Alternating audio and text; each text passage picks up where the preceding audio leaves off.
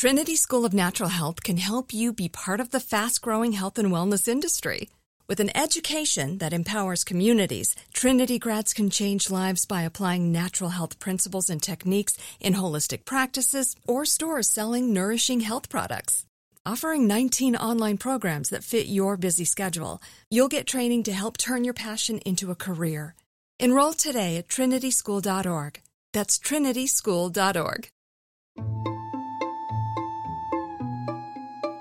Our world is full of the unexplainable. And if history is an open book, all of these amazing tales are right there on display, just waiting for us to explore. Welcome to the Cabinet of Curiosities.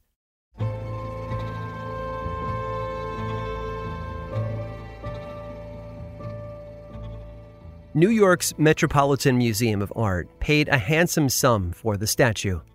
In 1921, the $40,000 price tag was the equivalent of nearly $600,000 today. But to the Met, it was worth the price. The statue, known as the Big Warrior, stood nearly 7 feet tall and showed the likeness of a soldier from the Etruscan civilization. They were a people group that lived in central Italy, but were absorbed into the Roman Empire as it grew and took over the region. It's an older and less known culture, and relics from that period are incredibly difficult to find. So yeah, the Met knew a good deal when it saw one. The statue was part of a collection that the Met purchased over the span of 6 years from a team of restoration experts in Italy. The Big Warrior had been pieced back together by this team, 2 brothers and their sons, all with the last name Riccardi. But other items were in a less complete state.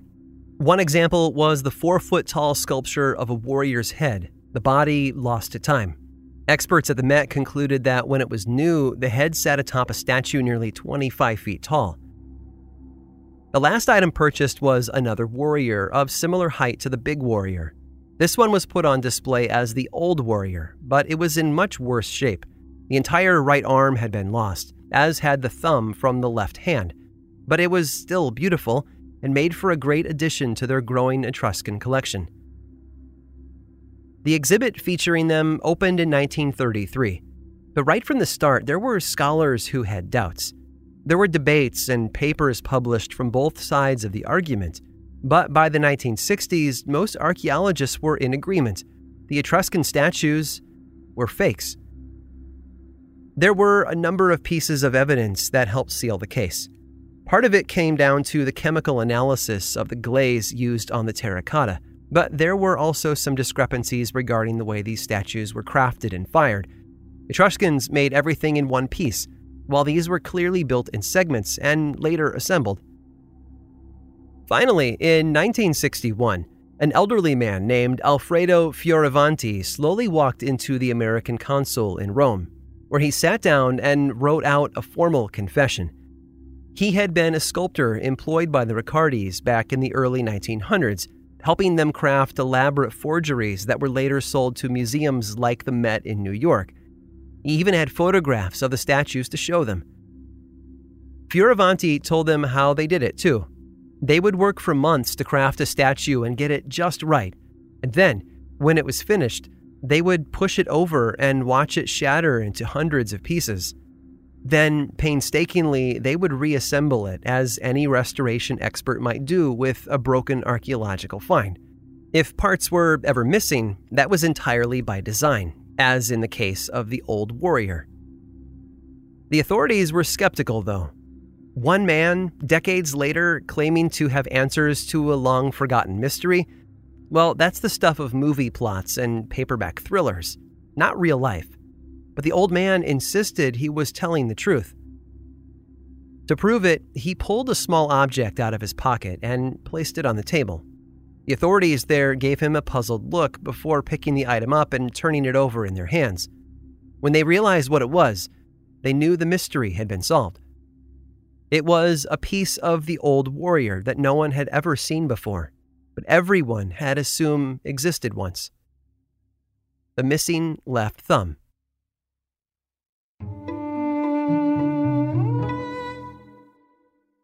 Trinity School of Natural Health can help you be part of the fast-growing health and wellness industry. With an education that empowers communities, Trinity grads can change lives by applying natural health principles and techniques in holistic practices or stores selling nourishing health products. Offering 19 online programs that fit your busy schedule, you'll get training to help turn your passion into a career. Enroll today at trinityschool.org. That's trinityschool.org. This episode is sponsored by Intuit. Here's a story for you. Once upon a time, a young woman was haunted by the ghosts of bad financial decisions, with credit card debt and an empty savings account looming over her every day. When she tried to ignore these ghosts, they only grew bigger and scarier, and these ghosts of her bad financial decisions were stopping her from living her best life. So she decided to face them head on and take control of her finances with help from Intuit. Intuit helps you face your financial fears with confidence through products like TurboTax, Credit Karma, QuickBooks, and MailChimp. Whether you're trying to manage your money or trying to run a business, Intuit gives you the confidence to take control of your finances so you can live your best life.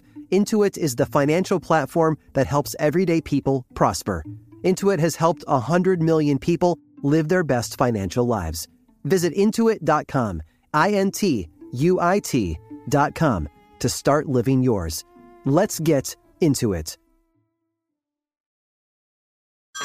Hey everyone, it's Ted from Consumer Cellular, the guy in the orange sweater, and this is your wake-up call. If you're paying too much for wireless service, you don't have to keep having that nightmare. Consumer Cellular has the same fast, reliable coverage as the leading carriers for less. And for a limited time, new customers receive their second month free when they sign up and use promo code MONTHFREE by May 31st. So why keep spending more than you have to? Seriously, wake up and call 1-888-FREEDOM or visit consumercellular.com. Taxes, fees, and other third-party charges will apply. See website for additional details.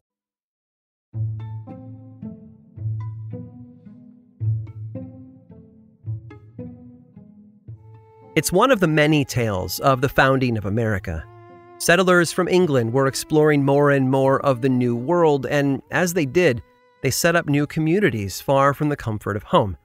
We know these stories as well as the backs of our hands, if not in detail, then at least in theme.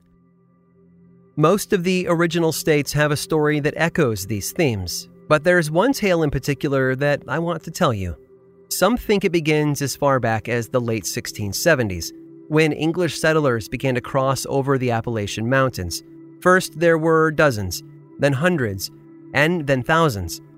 They made their homes in an area that was part of the far western edge of the colonies of North Carolina and Virginia, settling along the Watauga River Valley. They farmed and hunted for years, making a new life for themselves. But in 1763, England declared it to be illegal to cross the mountains into the west, so they had a choice: return to North Carolina's legal territory or become united and support themselves. They had fought to be there, after all, defending themselves against the Cherokee tribe of Native Americans. They didn't want to give up on all of that. In 1772, they drafted a document that foreshadowed the coming Declaration of Independence. With it, they formed the Watauga Association, set up courts and a militia, and continued to defend their territory.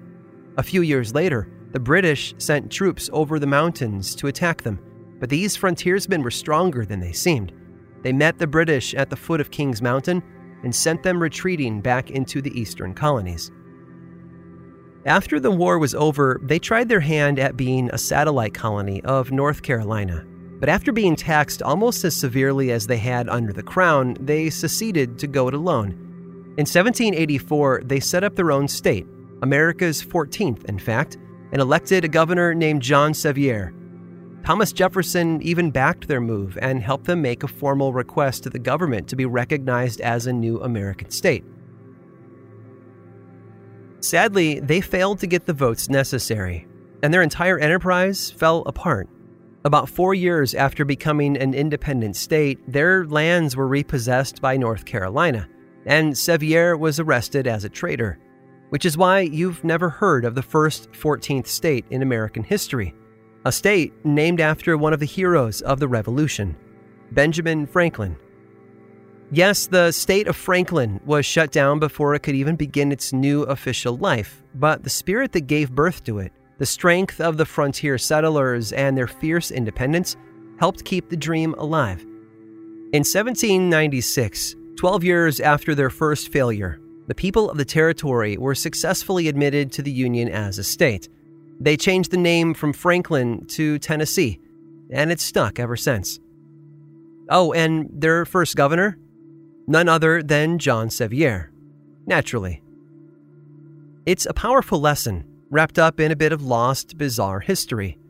Our failures often hurt, but over time, most people will forget about them.